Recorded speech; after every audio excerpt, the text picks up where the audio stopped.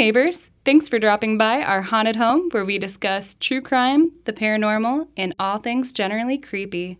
I'm Gracie. And I'm Stephanie. And we're your spooky neighbors.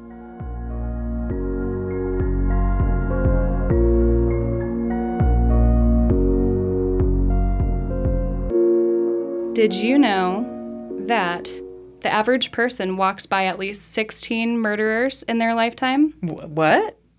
Nope, I didn't know that. Yeah, I found this on a subreddit called They Did the Math. r/They Did the Math. Whoa. Yeah. So, I mean, if you are interested in the math, I could skip the math part, or if you actually want to hear to make it more legitimate. I mean, I trust Reddit and their math.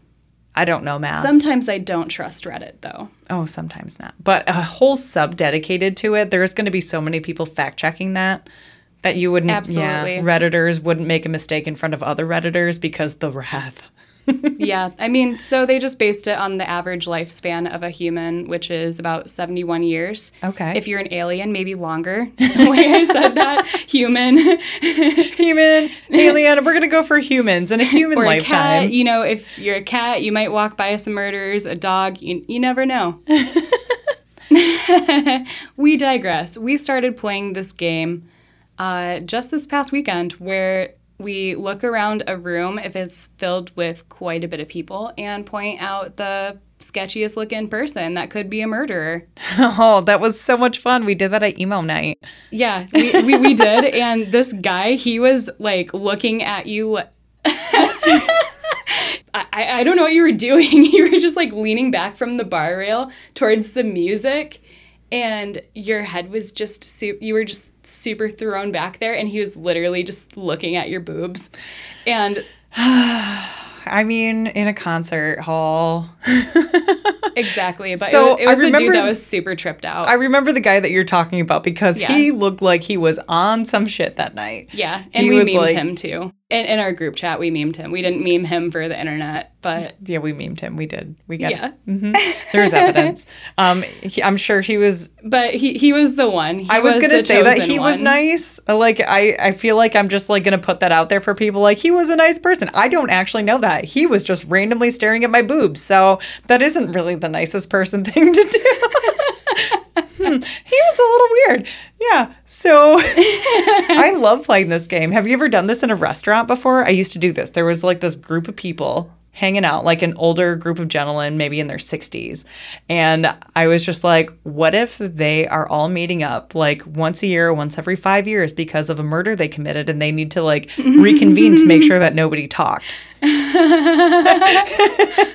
It's like, kind of like, I know what you did last summer. Oh my God. Gentlemen, we must reconnect. We must reconnect. You didn't talk, did you? Because I didn't. And if you did, man, it's going down. So I never knew that there was an actual statistic about this. So thank you, Reddit. Yeah, yes. What are our numbers? Did you say 16 people? 16 murderers. Yeah, the United Nations of Drugs and Crimes reported in 2013 there are 6.6 killers out of every 100,000 people on average. The average lifespan is 71 years. If you meet an average of 10 new people per day and you live to that 71-year average, you'll meet about 260,000 people in your lifetime. Hold on.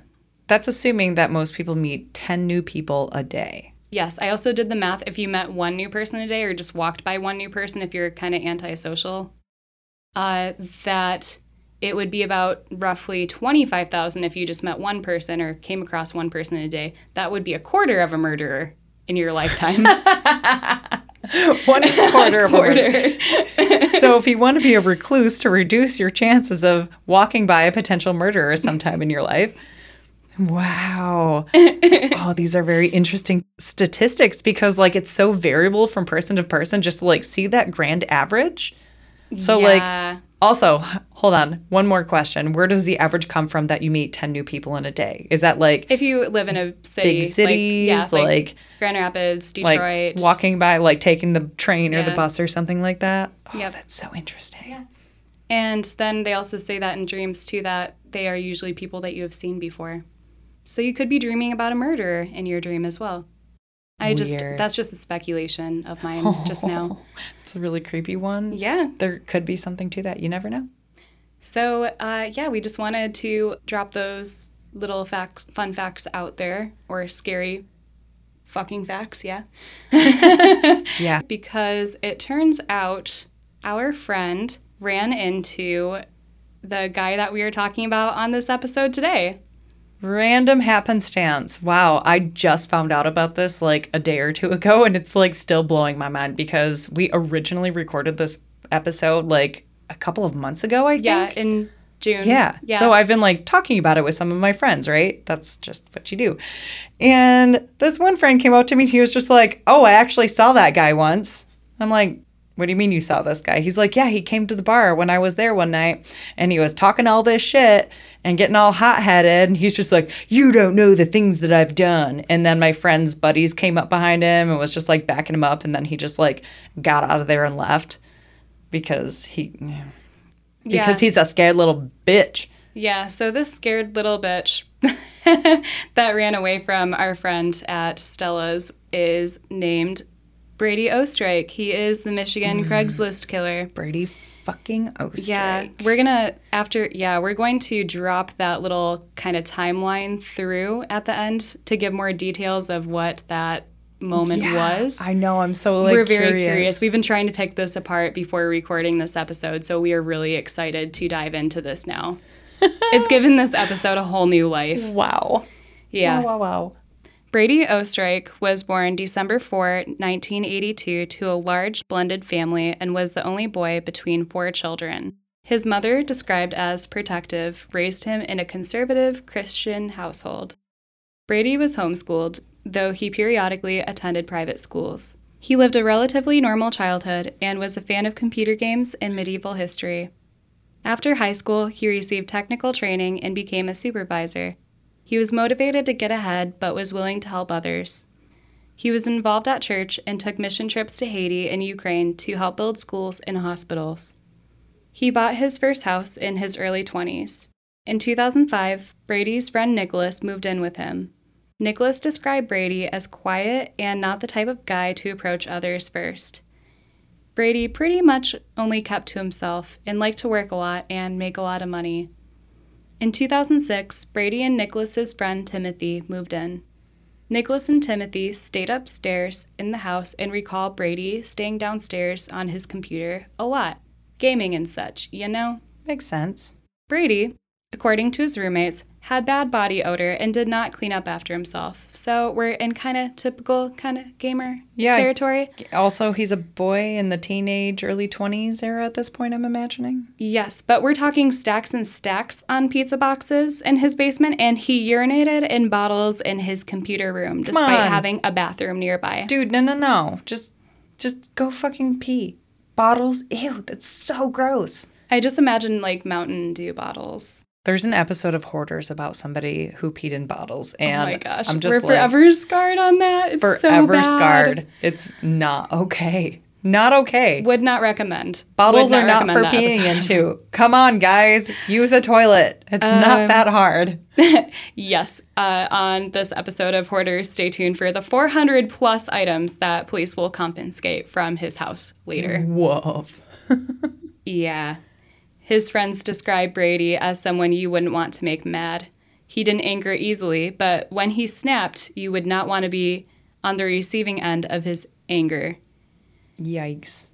Everybody, including his family, knew he had a lot of weapons. He carried at least 2 guns at all times. That's...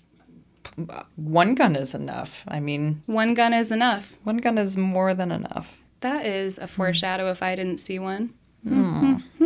Brady also had whips and chains in his house, which, that could be explained. He liked the long-ago battles of kings and queens and live-action role-playing games such as Dungeons & Dragons because, hell yeah, but you do not want this guy as your dungeon master, let us tell you. Did he also do LARPing? He did. He did all that stuff. He attended Renaissance fairs and reenactments, cosplayed, did all the stuff. I mean, all of those things are super cool. I know. It makes me really sad to see that someone on this, like, beautiful, like, these are beautiful communities. We love these communities, and that is where our heart lies so much that it's so disheartening to see someone just snap and break and do the things that we will tell you about. Snapping and breaking, that's like crimes of passion. No, I think what he did was much different. A buildup of more Hatred. things. Hatred. Yeah. Well, it's also like something that I think was in him. Yeah. But we'll get to that later. But the extent in which he kept these weapons, Brady kept knives and loaded firearms throughout the house. Uh-huh. His roommate recalls Brady being extremely paranoid to the point that he hid knives in the couch. Just in the couch? In the couch. Like you're going to sit down and get stabbed in the ass when you're going to come over and watch a movie? Yeah, right? I just imagine like this little pin cushion kind of thing. No. A pin cushion of just knives. That's unnecessary. But this is Brady fucking Oestreit. Yeah. One time, Brady accidentally fired a Desert Eagle .50 caliber handgun while waving the gun. The round passed through a kitchen wall and hit Nicholas's car, damaging the alternator. Wow. See, that's why you don't just like have random guns waving around. I would be so pissed. I hope he replaced that alternator. Probably not. Probably not. We're just going to throw that out there. Nicholas and Brady pushed the car into the garage. Brady turned out the lights. He saw a police car down the street. A little later, a neighbor came over and told him that he was going to kill somebody if he wasn't careful. Jeez. Later, Timothy asked Brady what he would have done if he accidentally shot him or Nicholas. And Brady's response, "I would shoot the other one of you and claim you went crazy and that I had to shoot you too." Wow. Yeah. Mm-hmm. This guy. Yeah, this was not, okay, I take that back now. That was not a snap. This was a buildup. Mm-hmm. This was a buildup. He had the crazies in him. He had the crazies. Mm-hmm. He did. Yes. Or something. And the roommates were pretty much saying, fuck this, and left in 2007. Nicholas ended up moving across the street and brought his house key back to Brady, but Brady didn't need it because Brady had already changed all of the locks in the whole entire house. Oh, okay. They talked 2, maybe 3 times in the next 2 years they lived across from each other, and other neighbors say they rarely saw Brady. Okay. So, he was just... He was a real shut-in. And he was just cooped up in his computer room with all his piss bottles. Yikes. And pizza boxes. I could just imagine, like, cockroaches just... Ugh, gross. He's that dude. He's that kind of scum of the earth. So we are diving into some territory here where Brady is really paranoid and skeptic of people, and I was really curious to know, what triggered him. Since his childhood and adolescence from all of this research checked out as pretty normal. But then I found some interviews that led down a whole new rabbit hole. Ooh. In 2006, Brady got engaged to a woman who lived in Canada when he was in his early to mid-20s. And they met one another while attending a Michigan Bible school. And here we're going to see that there are 2 sides to Brady, just as we're going to get 2 sides to his relationship with his fiancée. His family felt he was taken advantage of by women and, in interviews, called this woman a gold digger. Brady sent her money over their 7-year engagement so she could visit. He got her a $30,000 engagement ring. Bling bling. Yeah, with diamonds and sapphires. And then, after that, she cleaned out all of his bank accounts and 401k, she kept the ring, and ended the engagement 1 month before their wedding. Wow. Ouch. Yeah, she also kind of dodged a bullet there. Yeah, she did. In an interview with Brady's former fiancé, she described her relationship with Brady as happy and normal. The relationship never involved any form of violence or hard feelings. She said the engagement was not working as they had hoped, and they simply ended things from there. The reason I really wanted to emphasize this engagement is because on one hand, you have the fiancé side that's saying, everything is fine, it just didn't work out. But then on the other hand, you have the family side that was saying that he was taken advantage of. So we are torn in 2 different directions here. So, why didn't it work out, though? We don't know. Right. So, anybody could say that for any reason, but, the whys are still there. I know. I'm curious. Yeah, because 7 years is a long time to be with someone. and have all your hard-earned money because he was just working and working and working and working. Yeah, and she just kind of like scooped it all up and just been like, oh, no, it didn't work out. But all of this is mine, even though it's not because you weren't married. Yeah. She kind of robbed him blind, it sounds like. Yeah, it kind of does. Yeah. If those stories are true. She stole his 401k? How is that even possible? That must have taken some shisty, sneaky things. Either that or the family is kind of fabricating this a little bit more and saying like, oh yeah, she did this and this and that. Oh. When she didn't. Because maybe they just didn't like her for some reason. Maybe I'm kind of getting that idea. I'm getting the gist that they didn't really like her. And it would have been easy to blame that. Maybe he didn't have a 401k because he was too obsessed playing video games that he never set one up. If you play video games and have a 401k, you are living the life. Doing it up. You smart people have 401ks. I'm not one of them. I stopped contributing to mine because I can't afford it. Shit. Retirement is like a mythical unicorn.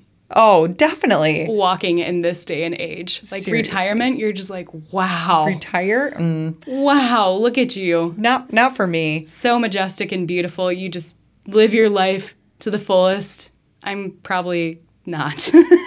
No. I mean, I'm a hairstylist. I am a lifelong hairstylist. There is no stopping until the day I hit the ground. For good. I mean, I've hit the ground many times, but for good. As an artist writer and currently receptionist, same. We're going to keep on going.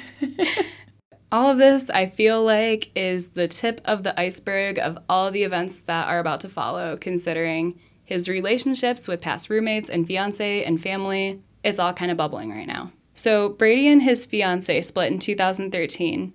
I couldn't get the exact timeline info, but it must have been somewhere around 2012 that he had a new roommate, Rachel, move in. My guess is his fiancé was still in Canada at the time, since he was still sending her money to visit. So in this moment, it's 2012, and we're getting Rachel's side, and she recalls the mental issues and dark thoughts Brady was having. His behavior had become increasingly paranoid, and he placed birdhouses all around the house with tiny cameras in them. That's suspicious. That's kind of creepy. I think of a little cuckoo clock that goes cuckoo, and it's like a security camera instead. Oh, yikes. That's a mental picture. If that paints any picture for anyone. Cuckoo, cuckoo, cuckoo. It's Brady.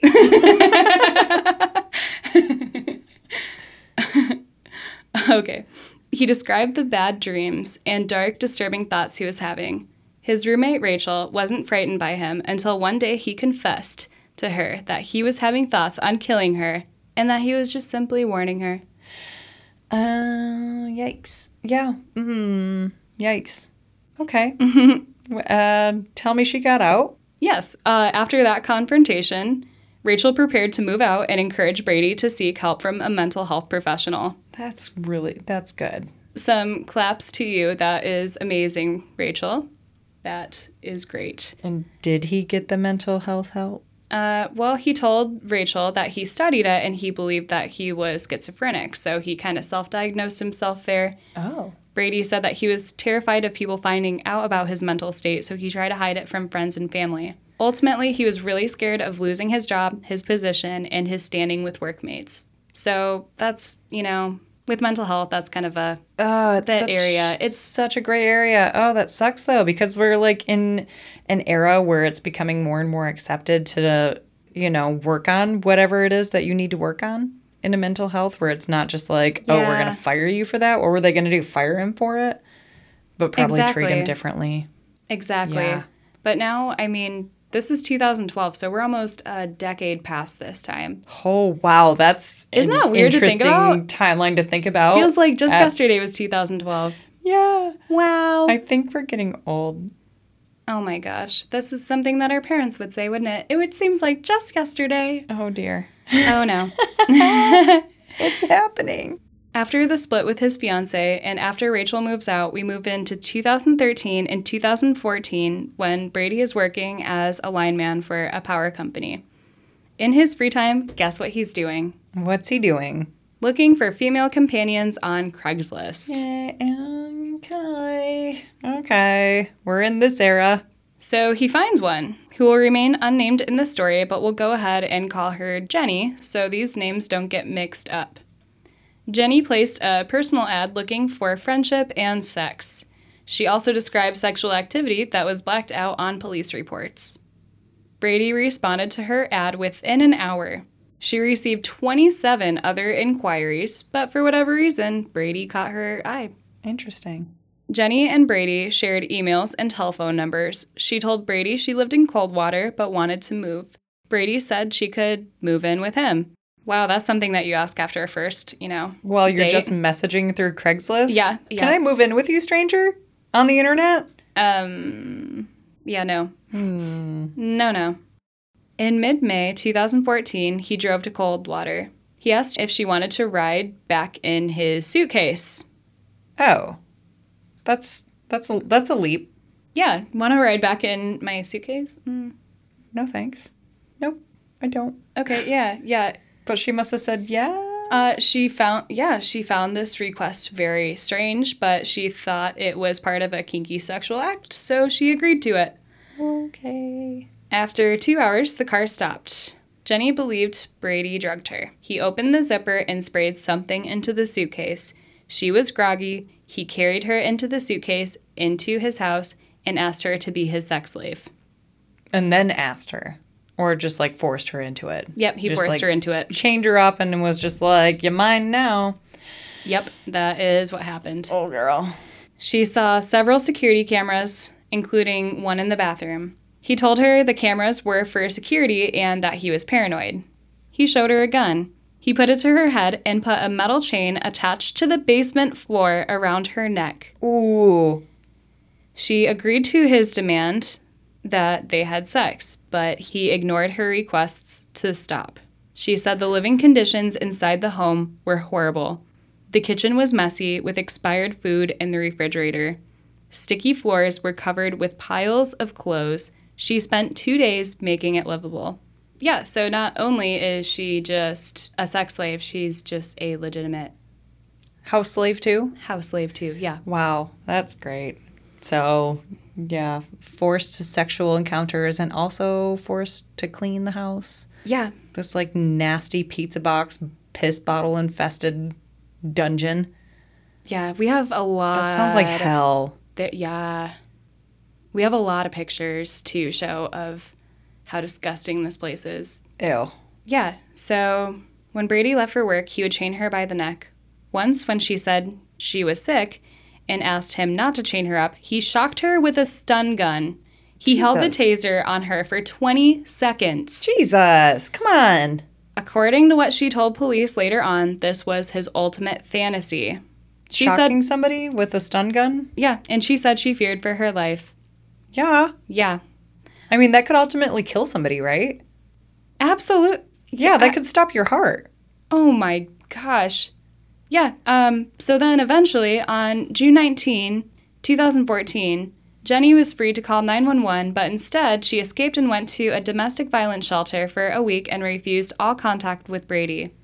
Somehow, he got a hold of Jenny to meet him for lunch, and he ended up sweet-talking to her to move back into his home. Oh my God. It's like Stockholm Syndrome, right?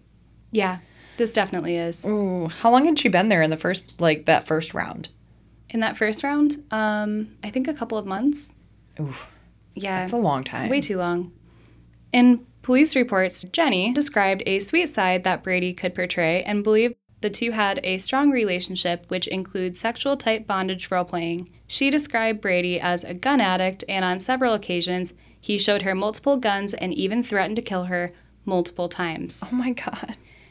Jenny told police she met his parents. What? And they had Sunday dinners with them at Golden Corral restaurant. Oh my God.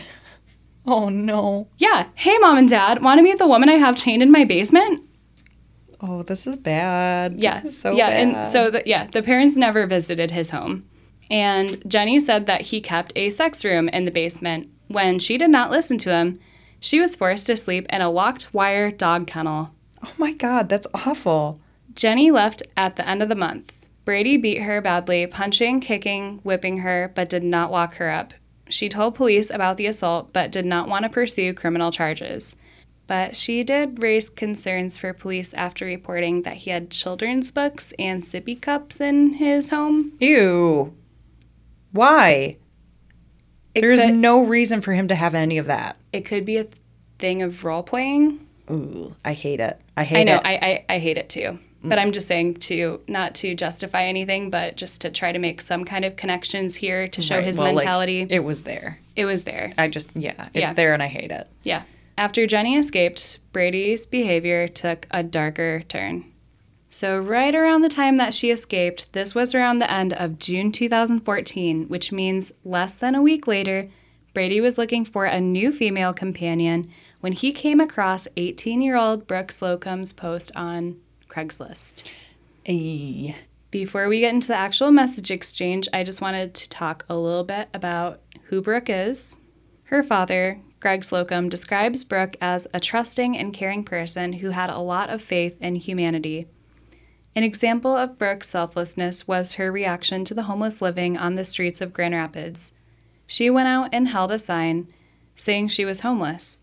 She ended up making $75 in an hour and ended up giving the money to one of the homeless people who really needed it, hoping it would get them off of the street for a night. Aww. Another time, she started packing lunches for people living on the street, even when she could barely afford to feed herself. That's so sweet. Just like, here's a bag lunch for you. Yeah. Oh, that's amazing. And also, Brooke was deeply impacted by the divorce of her parents and had her typical teenage battles over personal choices. Who doesn't? Yeah, as we all do, in our own way. Her father learned Brooke was meeting men online and repeatedly warned her of the dangers of connecting with strangers over the internet. He dealt with bad people before and told her that her actions could land her in a horrible situation. A stern conversation about safety followed after her father learned Brooke snuck out of the house and was found in the city with an older man. From his words, quote, "I think she just wanted to prove her daddy wrong, that these people were nice," he said. "I did my best, and it still didn't work out." Her father said Brooke was exposed to a lot once she moved from Saranac and into Grand Rapids at age 17, but she had her dreams and wanted nothing more to start a family and have a baby. It was after that move Brooke met her boyfriend, Charles Openear, at Ionia County Fair in 2013. They dated for about a year, spending most of their time together and rarely going out with friends. One of Brooke's friends described her as very loving and sociable when her boyfriend, Charles, wasn't around. When Charles was around, Brooke told this friend not to talk or look at Charles. The friend says Charles was very controlling.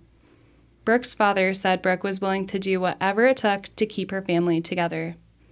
He said she did some pretty unspeakable things for him that she thought was out of love. Like what kind of unspeakable things?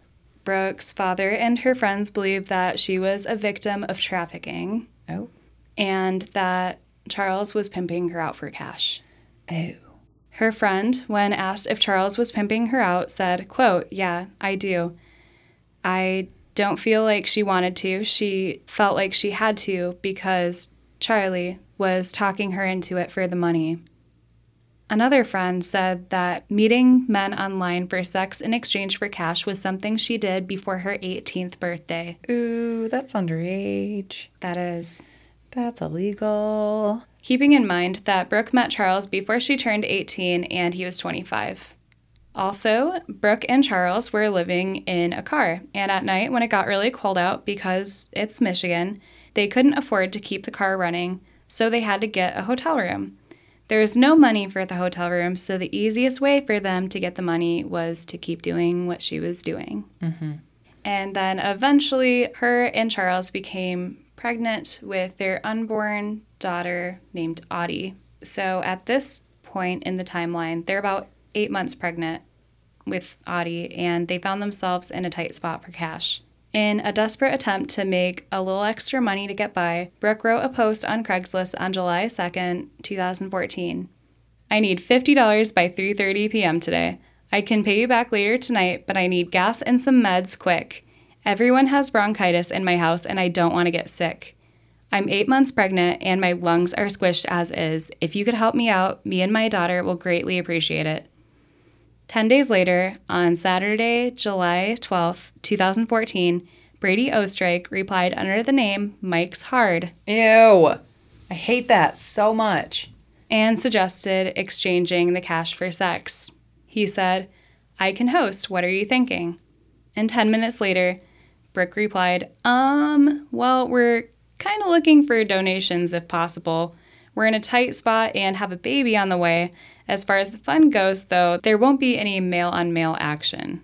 Brady later replied that he can swing $120 and offered to give the couple a ride. Brooke replied, no, we can travel, just can't host us all. When and where would you like to meet up? And he said, I'd like to blank, insert sexual activity here, in a park around 11:30. That okay? And the records show Brooke was hesitant about meeting at the park, and she replied, I don't know. I don't want to get in any trouble or anything for indecent exposure. I can't go to jail being 8 months pregnant. But Brady assured her, it's cop-free. Later, they agreed to meet at midnight in Gazan Park in Wyoming, Michigan. Brooke and Charles are last seen leaving her apartment that night by Brooke's roommates. The next morning, on Sunday, July 13th, a woman reported spotting a man in a white mask looking into vehicles near Gazan Park. An officer began investigating and finds Charles' car parked in Gazan Park. The officer checked to see if it had been stolen, but no alert turned up. The officer returned 2 days later on July 15th, and the car was still there. Ooh, 2 days. 2 days, yep. Early on July 16th, the officer requested that the Kent County Sheriff's Department attempt to locate Charles at his parents' home, which was listed on the registration. The officer learned that Charles did not live with his parents at the time, and they did not know where he was at that time. The police officer walked the trail in a wooded area, then marked the vehicle as abandoned. Early that morning, police contacted Charles' employer and were told that he had not reported for work. Around 11:30 a.m. on July 16th, police searched the wooded area of the park and found a headless body covered in sticks. Ooh, headless? Yeah, headless. Yeah. Yikes. Over the next 4 hours, investigators were able to determine that Charles had a girlfriend, Brooke Slocum. At that time, investigators did not know what involvement, if any, that Brooke had with Charles' death. Investigators worked to locate an address in Grand Rapids where Brooke was living. After speaking with her roommates and learning that she was last seen with Charles late Saturday night, a search warrant was obtained and executed approximately at 8 p.m. that night. One of the items obtained in the search was Brooke's laptop computer. Meanwhile, police conducted an extensive search at Gazan Park for Brooke and her boyfriend's head using police tracking dogs and a helicopter. But what police didn't know at this time is that Brooke is in handcuffs with a chain around her neck and her arms hooked through a pulley system suspended from the ceiling in Brady's basement. Ooh. Oh, God, that's awful. That's so bad. Just to be, like, suspended like that from your neck and your arms? God. I know. Ooh. I can't imagine. Oh, my God. That's so bad. That's so bad. It's horrible that the last moments of her life were just pure torture.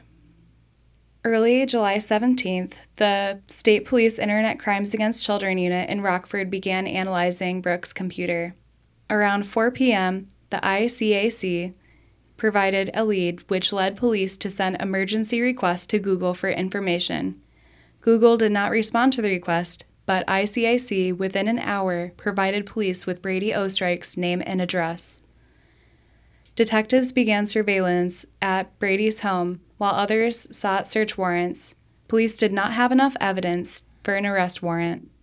Tactical teams were set up within view of Brady's home because Brady was known to keep assault-style weapons in his house. Oh, yep. Of course he was, because he had 2 guns on him at all times. At all times. Gross. Eventually, Brady left his home at 9 p.m. with a suitcase. He stuffed it into the trunk of his car, and then he started driving. The police followed and attempted to pull his car over. He stopped initially when police conducted a high-risk traffic stop on Burton Street Southwest, just east of Burlingame Avenue. But then he fled, and it turned into a high-speed chase through the city until he crashed into a cement barrier on the corner of the entrance ramp to the highway. Off of Burton Street? Yes. Yeah. Right around there. God. Okay. Rather than being taken into custody and stand trial for his crimes, Brady pulled a pistol from his glove box and shot himself in the head. Dude, are you fucking kidding me? He just, took away all of the chances that anybody would have had for justice and just, snatched it up and took the easy way out. Yeah, remember that foreshadow? It's here and now. What a little bitch. Piece I know. of shit. Oh, he's a disgusting human being. I hate him. Trash. Okay. Coincidentally, on the same day, Brady was supposed to fly to Las Vegas to meet another woman he met on a fetish site, and he canceled his flight the day before. The police searched the trunk of his car and ended up finding Brooke's body in the suitcase, and her unborn baby, Audie, did not survive. Oh, no. The police searched Brady's home and closed off the street for several days.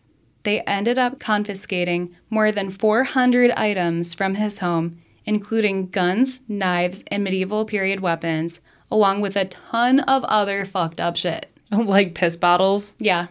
Gross. They also found bloody clothing in the washing machine. Oh. And they also found guns and ammunition everywhere. Oh my God. And swords, a medieval mask and chainmail gloves, handcuffs, medical gloves, and syringes. That's kind of curious. Syringes? I know. What? I mean, he did...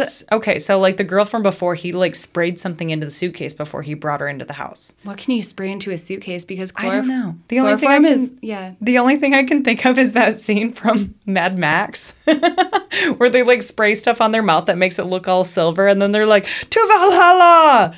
Where it's like an amping up thing, but this is, the opposite of that. Yeah, and so, syringes. The syringes, yeah. Okay, so... I don't know. He was maybe he was preemptively getting ready to do something with syringes because he was used to drugging people in some kind of way with whatever that spray was that he used on the girl from before. But I don't know. Yeah, I know that police reports are detailed, but I'm that person that likes all the details. Were they diabetic syringes, needles? What kind of syringes? What kind of syringes were they? Can you please? We need more details of those details, please. Man, I would love to be a crime scene investigator or in forensics. I would love forensics so much if I ever no. Same. Yeah, it's that inner detail Virgo, okay. It's the inner Dexter. And also just, okay, how did this blood splatter against the wall? You can tell that she was struck this way or that way. Right. That stuff is so fascinating. And that's why we're doing this podcast, because it's fascinating. Not because we're Dexter. Not because we're Dexter. We're not. Please rule us out. Thank you. Yeah, and there were also knives, a rusty axe, and cable cutters. Next to some swords on a rack was a cattle prod and a couple of whips. Ew, a cattle prod. No. Oh, yeah, and to get more progressively fucked up, a baby doll with a noose around its neck. No. Mm-mm. And also, something that I found to be really curious was several suitcases filled with women's clothing, which I'll get into a little bit later. Weird. Yeah. They also found sex toys and, a pacifier just casually chilling next to a sex toy on the bathroom counter, a sippy cup on the floor of one room, in another room, adult diapers spilling out of a small trash bin. Oh my God. Okay, so the piss bottles weren't enough. He needed adult diapers at this point. Yeah. Jesus. I think he was an adult baby. Oh, yeah. That was the vibe that I was kind of getting. Yeah. After seeing his picture, I think he does look like an adult baby. And, he's kind of a baby for taking the easy way out and not facing the, not facing his consequences. Yeah. Ugh. Yeah. Wimp. Yeah. Oh, there was also another thing that I saw in a photo on the evidence that he had. It was like some kind of baby shit next to a Captain Underpants novel. Baby shit. Like, so baby's clothing? No. Oh, I'm sorry. I said baby shit. Like baby's toys? I'm going to restart that. I was looking at some photos of all these crime scenes, and there was a Captain Underpants novel. So if that tells you anything about his character, if he's reading this as an adult, perhaps. Interesting. I mean, I liked Captain Underpants when I was a small child. Underpants. I had a journal. I had a prima ballerina sign it once. Whatever. That's my own fandom. But I got out of that when I was like 10. Yeah, when you're 10. But when you're like in your 30s, why would you keep that? That's weird. That's really weird. Okay. They also found a sex slave contract. Like a written up contract? Yeah, a written up contract. What? Yeah. And in a food cabinet, there were several pages of notebook paper with words, "Obey and please my master. Pleasure, I must earn it," and repeated mentions of the word master. Ew. Oh. Ugh. There were poems taped to a mirror. One of them read, "Pain helps us learn. Pleasure helps us forget. Pain helps us think. Pleasure kills the mind. Pain builds comradeship. Pleasure destroys it. People don't desire pain. People desire pleasure." And I kind of love, all the handwritten notes of killers, because graphology is a whole nother thing in itself that we'll discuss another time. But poetry from killers, you're really diving into the mind, especially when it's handwritten. So I did a little bit of dissecting. Oh, what did you find? Yeah. Let me know what you think. So pain is paired with positives here. Pain helps us learn, helps us think, builds comradeship, and pleasure is paired with disputes to that. Pleasure helps us forget, kills the mind. Pleasure destroys comradeship. Okay, so I read somewhere that framing pain as a positive rather than a negative can help people better manage pain. But Brady argues that people don't desire pain, which in this instance is overcoming and managing pain. He says people desire pleasure. And pleasure, as a negative connotation, relates to hedonism and self-indulgence. What does that mean? So hedonism in this sense plays a role in terms of seeking out pleasure. Psychological or motivational hedonism claims that our behavior is determined by desires to increase pleasure and to decrease pain. The hedonism in this sense is all the sexual relationships that he was having with these women and indulging into, going on Craigslist, meeting these people, just that life of indulging in video games and sex and pleasure, etc. But deep down, he was feeling pain. Ah, okay. A lot of pain. And so he was pairing, the opposites of negatives with positives and vice versa. Interesting. Okay, that was what I was getting from it a little bit. And in the case of this story, this correlates to the downfall of Brady's 7-year engagement and seeking out female comrades for pleasure, which was maybe to forget and not acknowledge the pain that he was feeling. They also found another poem that was crossed out with the word dead written over it in red ink. So, he could just be a psycho. Yeah, I'm going to side with that one. Yeah, and I have no idea how Brady got a hold of these documents, but police found some court documents with Charles Openear's name on them. Interesting. I know. That is really weird. And then there was more concern that was raised for the case when police found a map of the U.S. hanging on Brady's wall decorated with pushpins, 4 which were covered over West Michigan. Wyoming Police Chief Carmody found this incredibly bizarre because they knew that Brady traveled. So they wanted to make sure they covered all their bases to see if someone that had traveled all across the country committed similar acts. The FBI ended up getting involved for further investigation, and they found no evidence to indicate that Brady's criminal behavior reached beyond West Michigan. He's just a Michigan man. Just a Michigan man. Well, at least we don't have to worry about him anymore. Yeah. But still, that was kind of really weird. Apparently, Brady had told a one-time girlfriend that the pins represented locations where he had stored food and supplies in the event of an apocalypse. So I'm not surprised by that. I know. That definitely seems like something he would I do know. with all the weird stuff that he did. Yeah, it really does. Yeah. Did they ever dig it up or follow the pins? That would be a really good follow-up. Ooh. That'd be a really good follow-up. Wow. If anybody finds out. I would kind of love it. I'm like, But- I'm deviating from the story, and I'm just thinking, like, I want to go and research this right now. Interesting question. Let us know if you have any leads on that. But for now, we'll continue. So we know it's pretty obvious that Brady committed the murder despite him taking the easy way out and not having a traditional trial. But here's the real evidence that police found. Flash drives, discs, and tapes scattered around the house, and a receipt from the afternoon of July 13th for a $23 shackle lock. Ooh. And the footage from all the security cameras that Brady kept in his house. Ooh. Because remember that little detail? He had all the little birdhouses with all the little cameras. So many So he was securities. recording himself the whole time. Wow. And this footage is online. I don't You want to can- see it. I felt sick. You I watched felt it? Yeah, I watched it. I watched every little bit of it. Was there like the murder and everything? No, absolutely not. They would not put Oh. that on there for the families. Oh, okay. Yeah. That's what I was like. You said everything, yeah. and I'm just like, what the fuck? Oh no, I probably made that sound. No, it felt like so much. Literally, they ended up getting this footage from his own fucking phone because these videos were getting sent to his phone. Oh. And here's the timeline. On Wednesday, July 2nd, 2014, we know that Brooke posted an ad on Craigslist.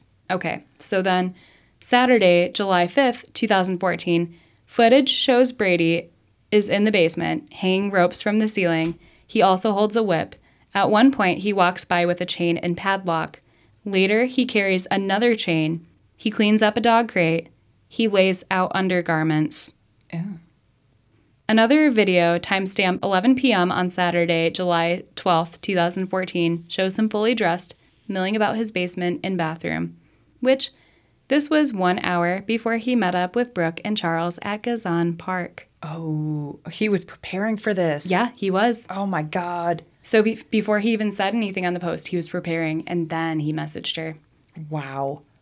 This next portion, the videos are not released to the public, and the police had to sit through and watch them. No. And all of those disgusting details. Yeah, the disgusting details. After murdering Charles, Brady comes back to his home with Brooke. For 5 days, Brooke is kept in a dog crate, forced to smoke marijuana, which, keeping in mind she is 8 months pregnant. 5 days. 5 days. 5 long, agonizing, torturous days. Yeah. Oh, no. In a dog crate. Oh, 8 months no. pregnant. I highly doubt he's giving her any food, too, and he's... just fill in the blanks. He's committing awful Crimes. yeah. against humanity. Yeah. The police reports say that he videotaped much of his assault on her. Oh. And it appeared he had convinced her that Charles was still alive.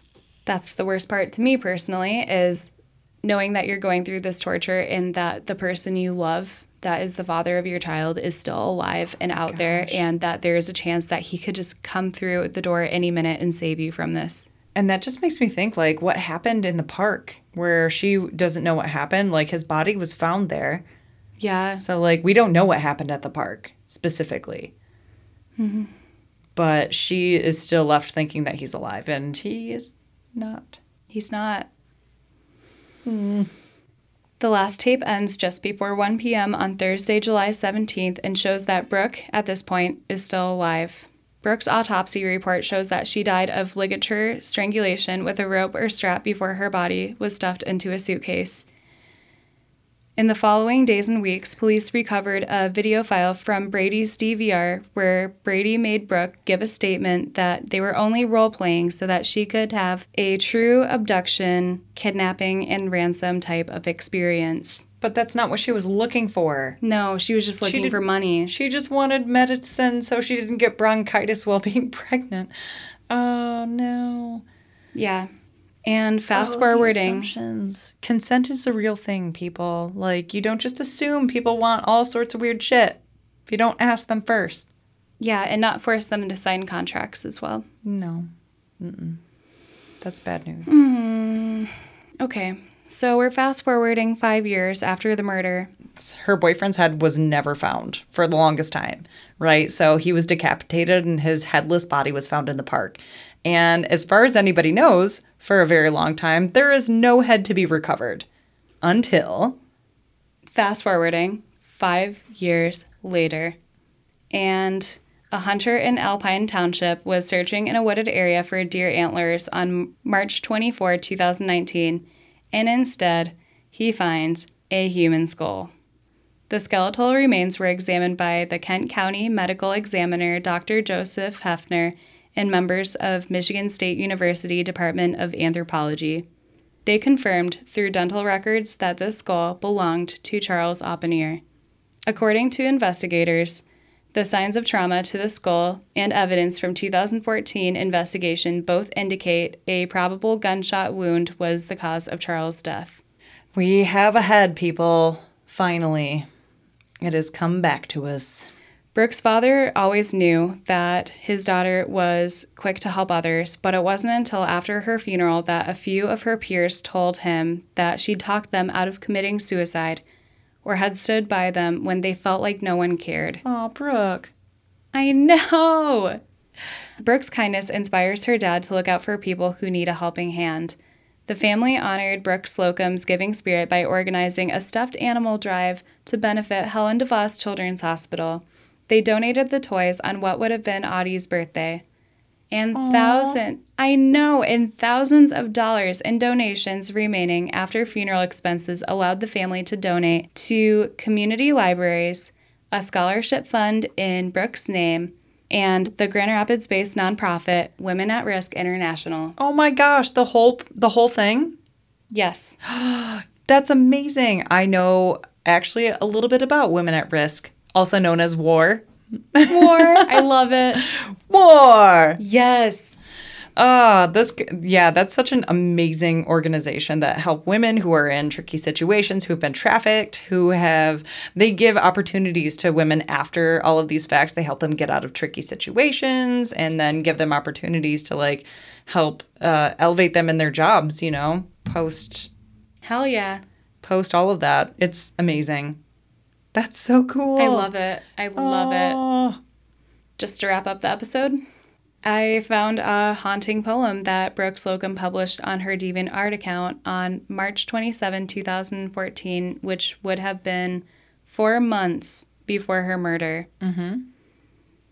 So it goes, I'm so tired of living and throwing my life away. I don't want to breathe or live another day. I'm going to shut my eyes now and hope they stay closed. I'm sick of life's story. I don't care how it unfolds. Oh. The medicine cabinet on the wall has never looked so good to me. Might as well try them all. Do different drugs taste differently? I'm curling into a ball and turning off the light. I'm over all this trying. I no longer want to fight. Please just take me away to hell or heaven. I don't care. Do you want a slice of death? I'm willing to share. Bury me under a cherry tree on a hill somewhere. Put me in a white dress and lay flowers in my hair. No pastors, please. Have people come and cry. Let them wail and lament how I was too young to die. Oh my God, that is so sad. I know. What a cry. That is I'm going to end this episode crying right now. There's so much pain from that poem and... Oh, Brooke. Oh my gosh.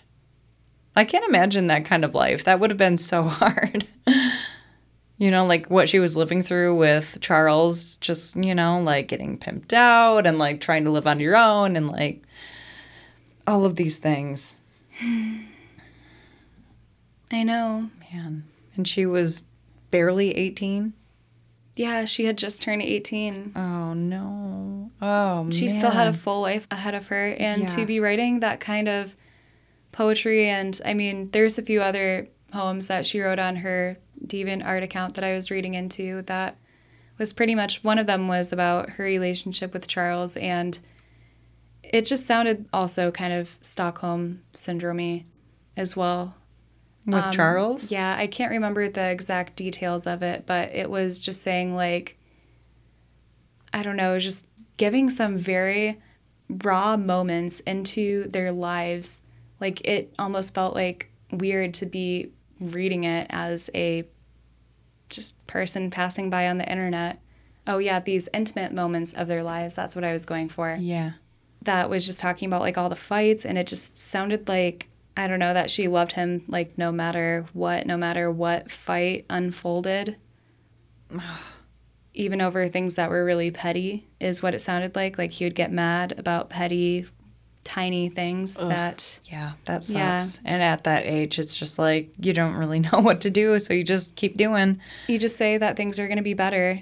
You're just going to create the best life that you can for you and your family, and that's what she wanted to do. That's all she wanted to do with her life. Oh, Brooke. She was a beautiful human being. Yeah, she did so many good things for other people. She really tried. It's heartbreaking what happened to her. It really is. Yeah, I know. Well, sorry on a sad note to end that on, like, a super... That is, yeah, it is a sad note, but... It's a haunting note. It's a haunting note. It is very haunting. And next week we'll have a new haunting for you. We'll have a cryptid for you next week. Ooh, cryptids are fun. Those are like creatures of lore. Yeah. Yes. Hauntings and creatures type of deal. Yay. Yes, so stay tuned for that. If you liked us and, you came back to us, that is amazing. If you are able to leave a review wherever that you're able to, or you listen to your podcast, that would be phenomenal. Yeah. We would love that and appreciate that so much. That'd be great. Give us a like on Instagram, like on Facebook. You can follow us there. Send us a Gmail at YourSpookyNeighbors. Yeah, thank you guys so much for tuning in. We don't have a dark and stormy night to end on this time. We are clear skies tonight. Yep, and we made it from last week. We're alive. Yay, we did. Kind of. We're dying not emotionally. We're dying. No, we're not dying. We're okay. we're okay. We're fine. We're just slugging through. We're dying of heat stroke, and we're going to leave this room. Yes. Thank you so much for listening. We will see you guys next week. Thank you. Bye. Bye.